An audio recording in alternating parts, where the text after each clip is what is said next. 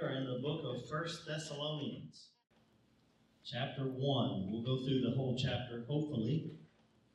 Let me give you a little bit of background first, and then we'll read the first verse or two and get started on it. But I think it's good, especially when you start a particular book of the Bible, that you know a little bit of history on it. Thessalonians was written by Paul, and it was to the church in Thessalonica. Thessalonica was located about 100 miles southwest of Philippi. How many have heard of the book of Philippians, right? And Thessalonica was a thriving seaport community, and it was the capital of Macedonia. How many have heard of Macedonia in the Bible? And it's important to understand what type of city this is, and if you know what type of city it is, because it is a seaport community, and you've got communication, and you've got trade coming in by ship, then that means that not only does trade come in, but also that the gospel can go in and out, right? So that's important to understand. This was a key city in this area. So Thessalonica was a seaport. It was a communication and trade center in that area. And it was a city of about 200,000 people. So a little less than Lexington is, but a pretty good-sized city, a big city for those days. Paul founded the church there in Thessalonica, but he was forced to leave the city because there was a lot of Jewish people who were jealous of the church's influence. See, they didn't want people converting to Christianity. So some of the Jewish leaders, the religious leaders, were jealous of the church's influence, so they kind of ran Paul off. Not long after Paul left, he sent Timothy. How many knows that Timothy was his protege? We just came out of Timothy a few weeks ago, the last book that I taught. Paul sends Timothy back to Thessalonica to check on this new church that he had founded. So this is a baby church. It really is. It's only probably 3 to 6 months old by the time Paul gets back around to being able to communicate with this new church. And he's checking on it. He sends Timothy. And then when Timothy comes back, he writes a letter to the Thessalonican church. So what we will be reading is the letter that Paul wrote to the Thessalonican church. So Paul was forced to leave, and he left so suddenly that he was concerned that this baby church wouldn't have the foundation that it needed to keep going on during this time of a lot of opposition. Roman Empire did not like Christianity. They were very persecuted. And so Paul's concerned about this baby church, and he has sent Timothy there. But what he found out is that the church is doing well. Isn't that good? Amen? Isn't it always good news to find out that a church is doing well? He writes the book to express his joy because they've continued in a strong faith and determination even under persecution. So I think that's important for us to understand. We don't face persecution like they were then, but we are starting to face persecution as Christians in our modern day. There are things that are happening, not necessarily people being put to death in our country, but they are in other countries. So persecution is on the rise against Christianity. And so Paul writes to build them up in their faith, to help them grow spiritually. And he writes to clarify about what happens to a Christian who dies before Jesus returns. You see, one thing about this early church, okay, is that they were expecting Jesus to come any minute, right?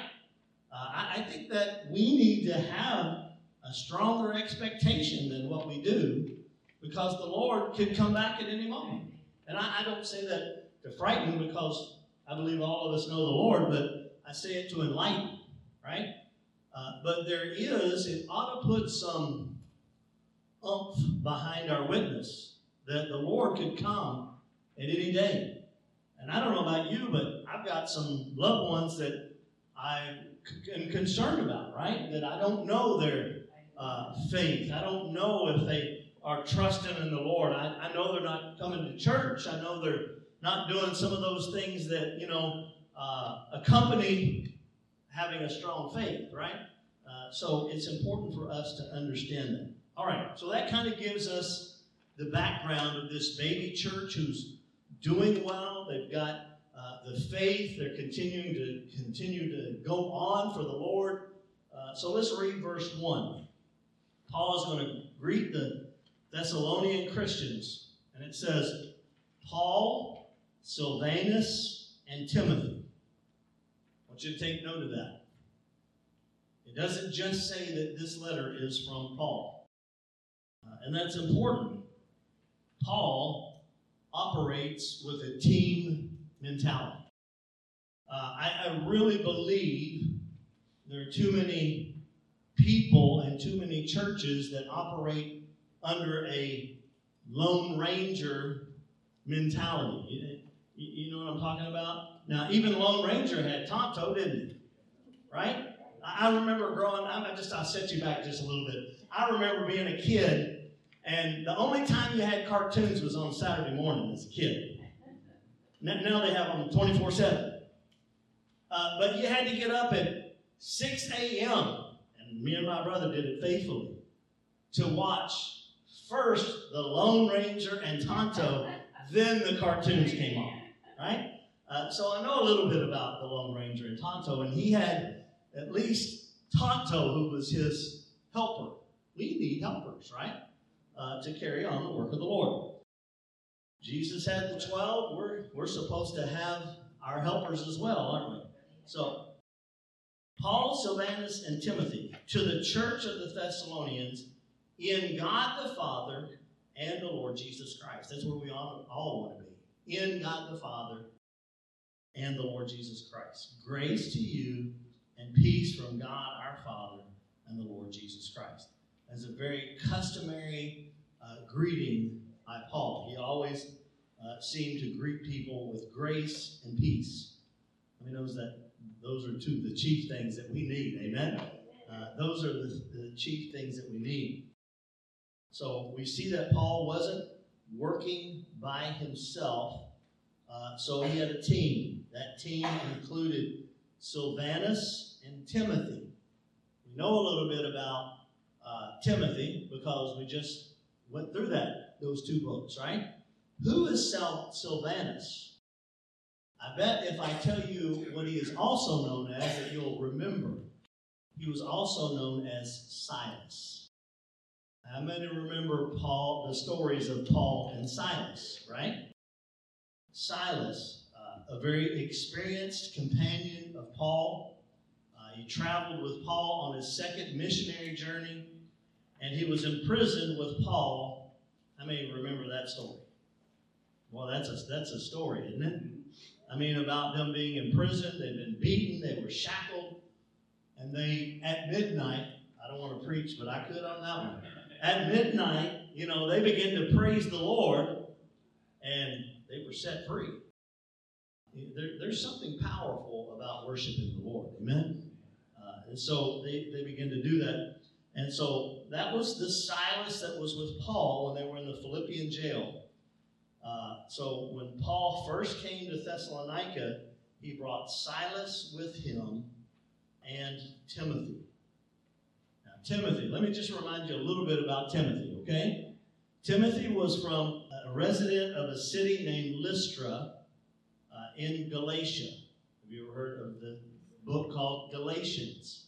Now, when you begin to study the New Testament, you'll see where all these letters that Paul wrote, that what's tied into them is that these are places that he did missionary journeys to. Then he comes back and he begins to write to them.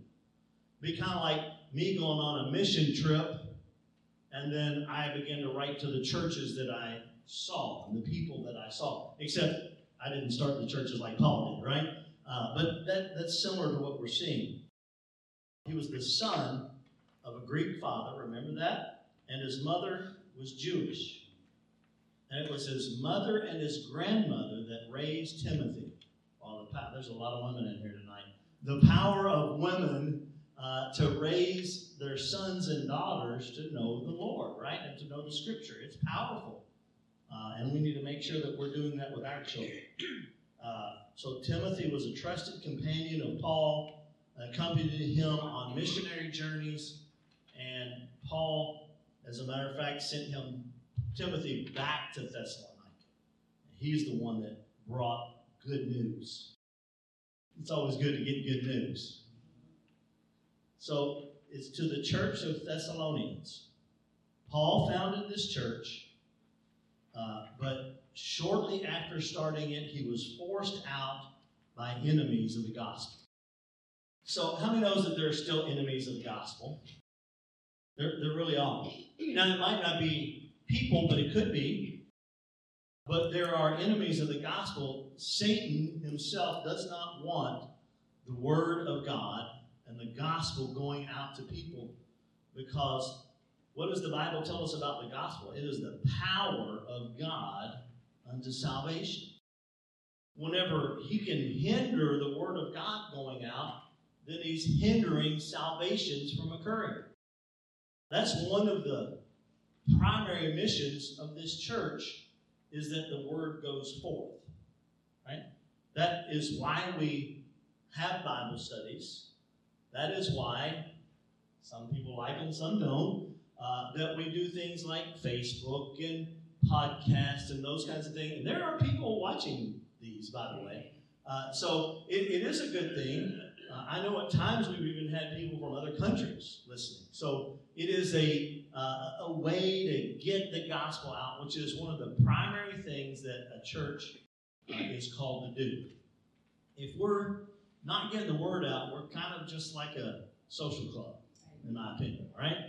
So we need to make sure that we're getting the word of God out. That includes things like what Barbara Martin is doing at the Isaiah House. She told me what was going on, and she said, we're going to be buying some Bibles for those ladies. And I said, the church is going to buy the Bibles, right? And it wasn't very much. And so we bought Bibles for those young ladies.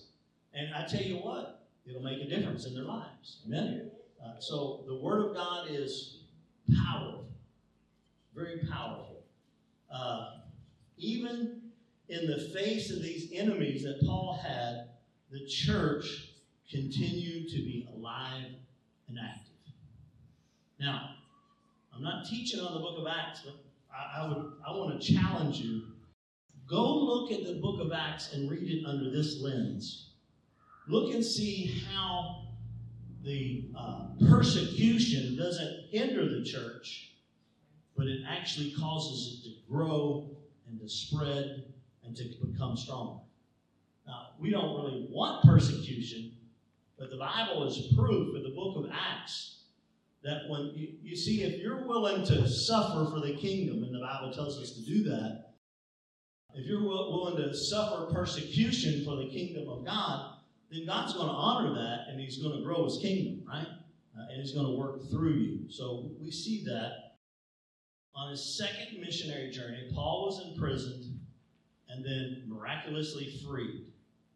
And then he goes on from there to Macedonia.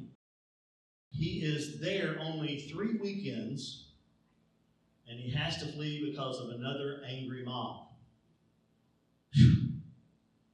I'm glad I don't have to run every 3 weeks and go preach to another group of people. But we see this. It was the beginnings of the church. And there was violence. There was against the church, but yet the church continued to grow. When you look at your history of the church, you see that. His next stop was in Athens, where he preached a sermon there. It kind of had mixed results. I mean, knows that every time you preach, it doesn't always come out like you want it to, right? Sometimes that happens to me. Sometimes you all think it's a great sermon, and I thought it bombed. Sometimes I thought it was a great sermon, and later on my wife told me it wasn't. So, But Danny and I were talking about this. We just do our best, don't we, Danny? And the Lord gets a hold of it, and He uses it somehow. He uses our inefficiencies to do His work, and I think it's purposeful. I've had people walk up to me after church, and they were like, "Pastor, you was reading my mail." And I was like, "No, I wasn't." But anyway, I'm glad the Lord ministered to you. And then I've had people walk up and say, "When you said this," and I'm like, "I didn't even remember saying that." Praise the Lord. Like God got a hold of it and used it, right? So Paul travels to Corinth. I may have heard of the book Corinthians. And he, again, has a great concern for the churches there. And while at Corinth, Silas and Timothy come to him. And while he's in Corinth is when he gets the good news about the Thessalonian church. It's from there in Corinth that he writes the letter to the Thessalonian church. And he is excited about that. Paul is an apostle. We don't use that term very often, but the primary job of an apostle is starting churches, starting new works. The terminology we use these days is planting a church. I may have heard that. And so Paul is an apostle, and he is starting these churches, but because he is starting churches and he's moving from place to place, one of the primary jobs of an apostle is to appoint local pastors to the churches. What I really find amazing is this work of God that starts in Acts chapter 2, and there's no organization from a human standpoint. It's crazy, okay? Can I tell you the day of Pentecost was crazy?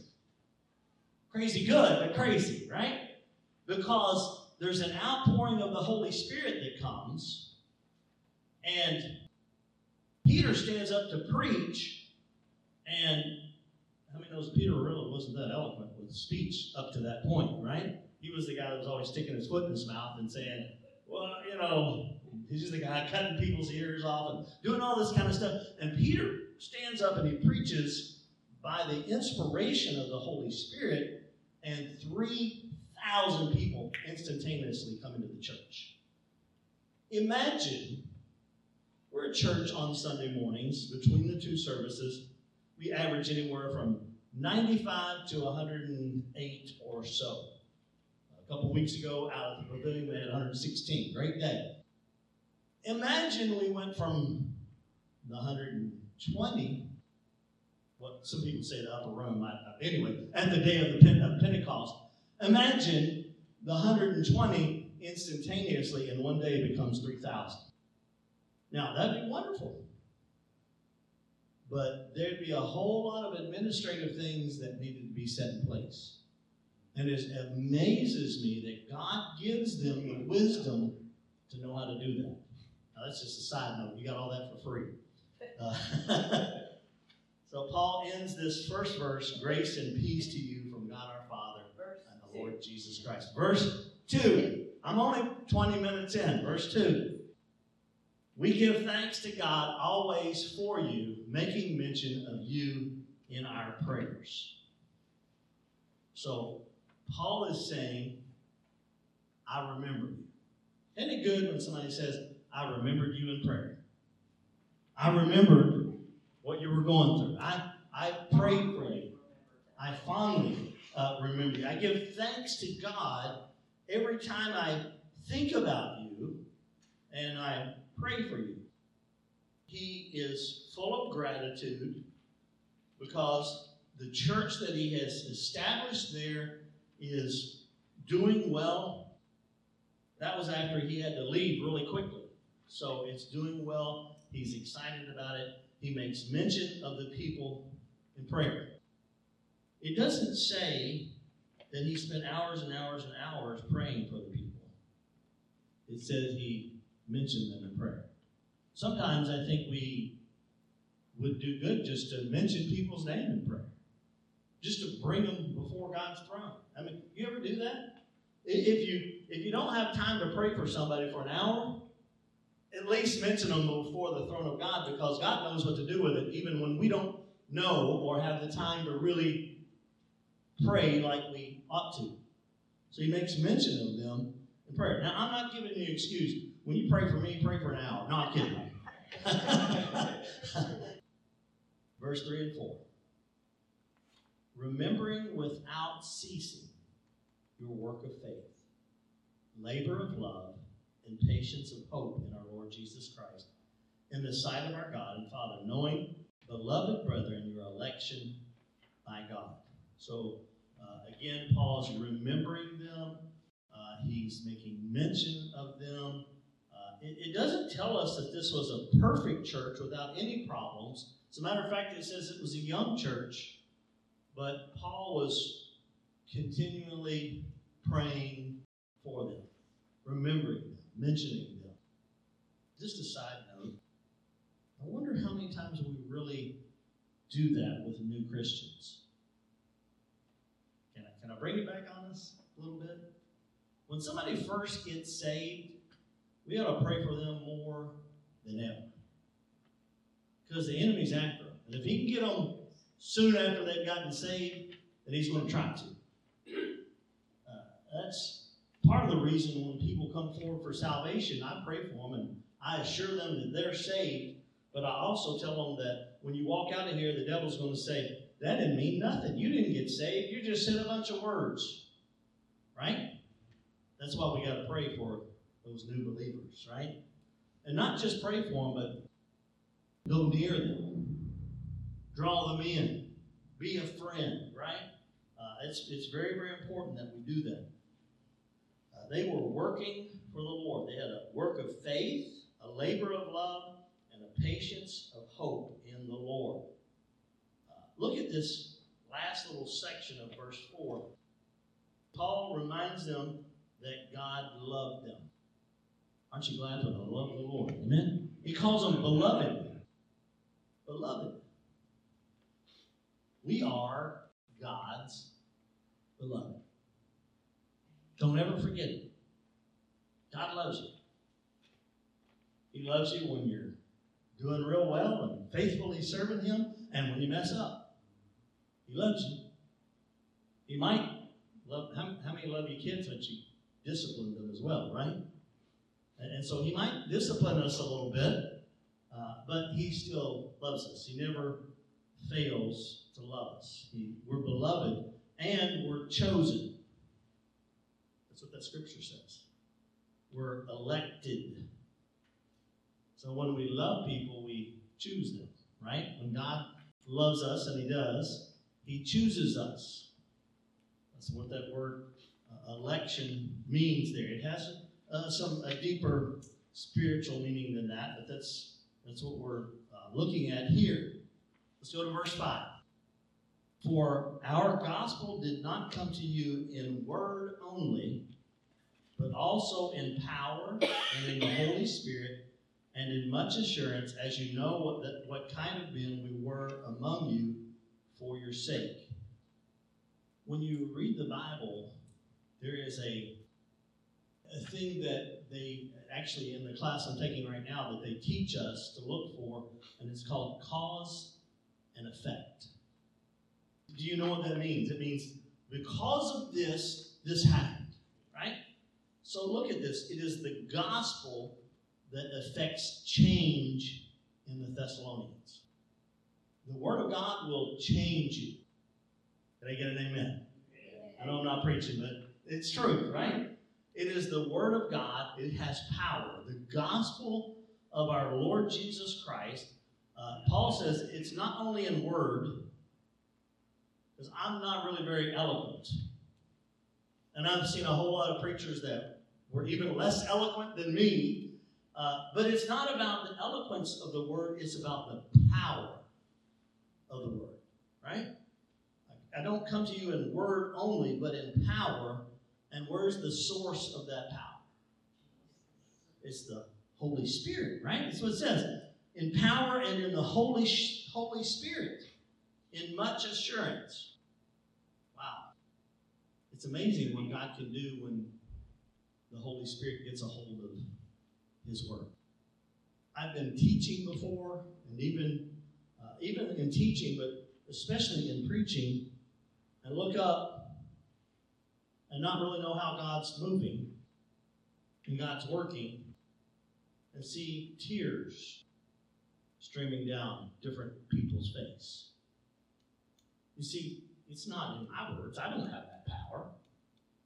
It's the Holy Spirit using the words, bringing conviction or bringing hope or bringing assurance of that God's got me in this, right? And that's the power of the Holy Spirit that gets a hold of the words that we speak that are the gospel of Christ, and He uses them in power to change minds, hearts, and lives. I used to say for years and years, He's touching lives and changing destinies. Sorry, it took me a minute to get there. That's what God does with the Word. He touches lives and He changes destinies. Because you and I, before we heard the Word, we weren't headed to heaven. We were headed in the opposite direction, right? But when the Word came forth in the power of the Holy Spirit, and it brought conviction upon our lives, and the Spirit said, come on to Jesus. You remember that moment?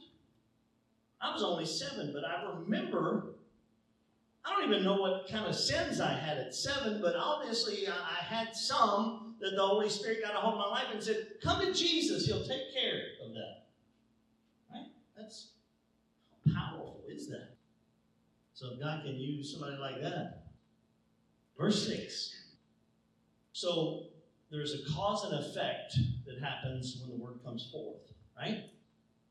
When the Word comes forth and people respond to the Word, it says here, and you became followers of us and of the Lord, having received the Word in much affliction with joy of the Holy Spirit. So when the Word goes forth, people respond and they follow. What's key here is they follow the Lord. But Paul does tell us, follow me as I follow the Lord. Well, that's a convicting statement, isn't it? Hopefully we are able to say, follow me as I follow the Lord. Not that I'm perfect, not that you're perfect, but that we're striving to follow the Lord. And come and follow me as I follow the Lord. It's a message of personal discipleship. You don't hear that word very often. Discipleship. But we ought to hear it more. And we ought to do it more because it was the Great Commission of God. If you read it, it doesn't say, go out and get people saved. Well, that's the first part of it, right? It's important they get saved first. But the Great Commission is about making disciples, right? Making disciples. Followers of the Lord. And a disciple will follow the one who is discipling them. So it's important. How are we living the Word? How are we living for the Lord? Verse 7. So that you became examples to all in Macedonia and Achaia who believe. So, not only did the Thessalonians hear the Word, and it changed them, and they became followers, now it says, see, there's a growth that's happening here. You should not be the same person you were when you first got saved. That's worth amen. Amen right there. You ought to be different. You ought to grow. You ought to mature. You ought to be somebody who's discipling others. And Paul said here that not only did you become followers, but you became examples. That's different than just a follower. So, I'm discipling this person next to me, to the point that they're able to disciple someone next to them. They've become the example by watching my example. Are we getting this? Because it's important. It really is. I think that's why, I'm going to be bold and say this, why the church doesn't always grow at the pace that it ought to, is because we aren't really discipling like we ought to. There's more to Christianity than just showing up to church on Sunday morning and Wednesday night. Wow, that's convicting, isn't it? We ought to be discipling other people. That's how the church grows. That's how the church grows. Oh, we might have a great revival and 10 people get saved. Have you ever experienced that? Have a great revival, 10 people get saved. Next Sunday morning, none of them show back up. Why? Haven't nurtured them, haven't called on them, haven't checked on them. We were just excited, and all of heaven was excited they got saved, but hopefully they went to church somewhere that next Sunday. But we don't know that. They might not have, because they might not have had somebody discipling them. Wow, this is coming out so different than I planned. Okay. It's the Lord, right? Verses 8 through 10. For from you the word of the Lord has sounded forth. Paul said, I preached the word. You responded. You got discipled. You discipled other people. Now, those same people are the ones sending forth the word. You see the growth and the maturity that's happening here in the early church? How many knows that we ought to be sounding forth the word of God? Right? Are we mature? I'm not trying to bring conviction, but what I'm trying to do is bring us to the point that we understand that we should be growing so much in this that now that we have the capacity to preach the word. Yeah, I did say that. You guys are not the only preachers. I mean, I'm not the only preacher in this house. We're all called to preach the word. Now, we might not all have a calling to pastor a church and to get behind a pulpit or to teach a class, but we certainly ought to be, by our lifestyle and by our words, bringing the word of God forth to the people that we're around. For from you the word of the Lord has sounded forth, not only in Macedonia and Achaia, but also in every place. Your faith toward God has gone out so that we do not need to say anything. Wow, isn't that amazing? For they themselves declare concerning us what manner of entry we had to you, and how you turned to God from idols to serve the living and true God, and to wait for his Son from heaven. Woo, he's coming. Whom he raised from the dead, even Jesus, who delivers us from the wrath to come. So, this baby church, I want to emphasize this again, has gotten a hold of God's plan, because God's plan is discipleship, disciples discipling others who begin to disciple others, and in that process, they're all sending forth the word of God, and the church is growing, and the kingdom of God is growing, and lives are being touched, and destinies are being changed. All of this happening because they got a hold of God's word, right? That's why I'm excited about the word, right? Because I know when I preach it, even the Holy Spirit has helped me a lot tonight. Because this, I looked over this 2 or 3 times, and it's nothing like what I thought it would come out. But the word of God is so powerful. And when we just are willing to say it over our lives, say it over our children's lives and our grandchildren's lives and our neighbors and our friends, and share the word of God with them in our testimony, then God begins to do the miraculous. The Holy Spirit, the power of the Holy Spirit gets gets a hold of it, and God gets all of the glory. To wait for his Son from heaven. I'm going to read a Charles Spurgeon quote, just simply because I like it. Oh, this is about to wait for his Son from heaven. Oh, this is a high mark of grace when the Christian expects his Lord to come and lives like one that expects him every moment. If you and I knew tonight that the Lord would come before this service was over, in what state of heart should we sit in these pews? In that state of heart we ought to be. I think we believe it, but we don't always act like it, right? He's coming. Let's look at these questions. Verse 1. What was important about the location of Thessalonica? Lots of traffic in and out. It was a trade and communication center. It was a seaport. However you worded that.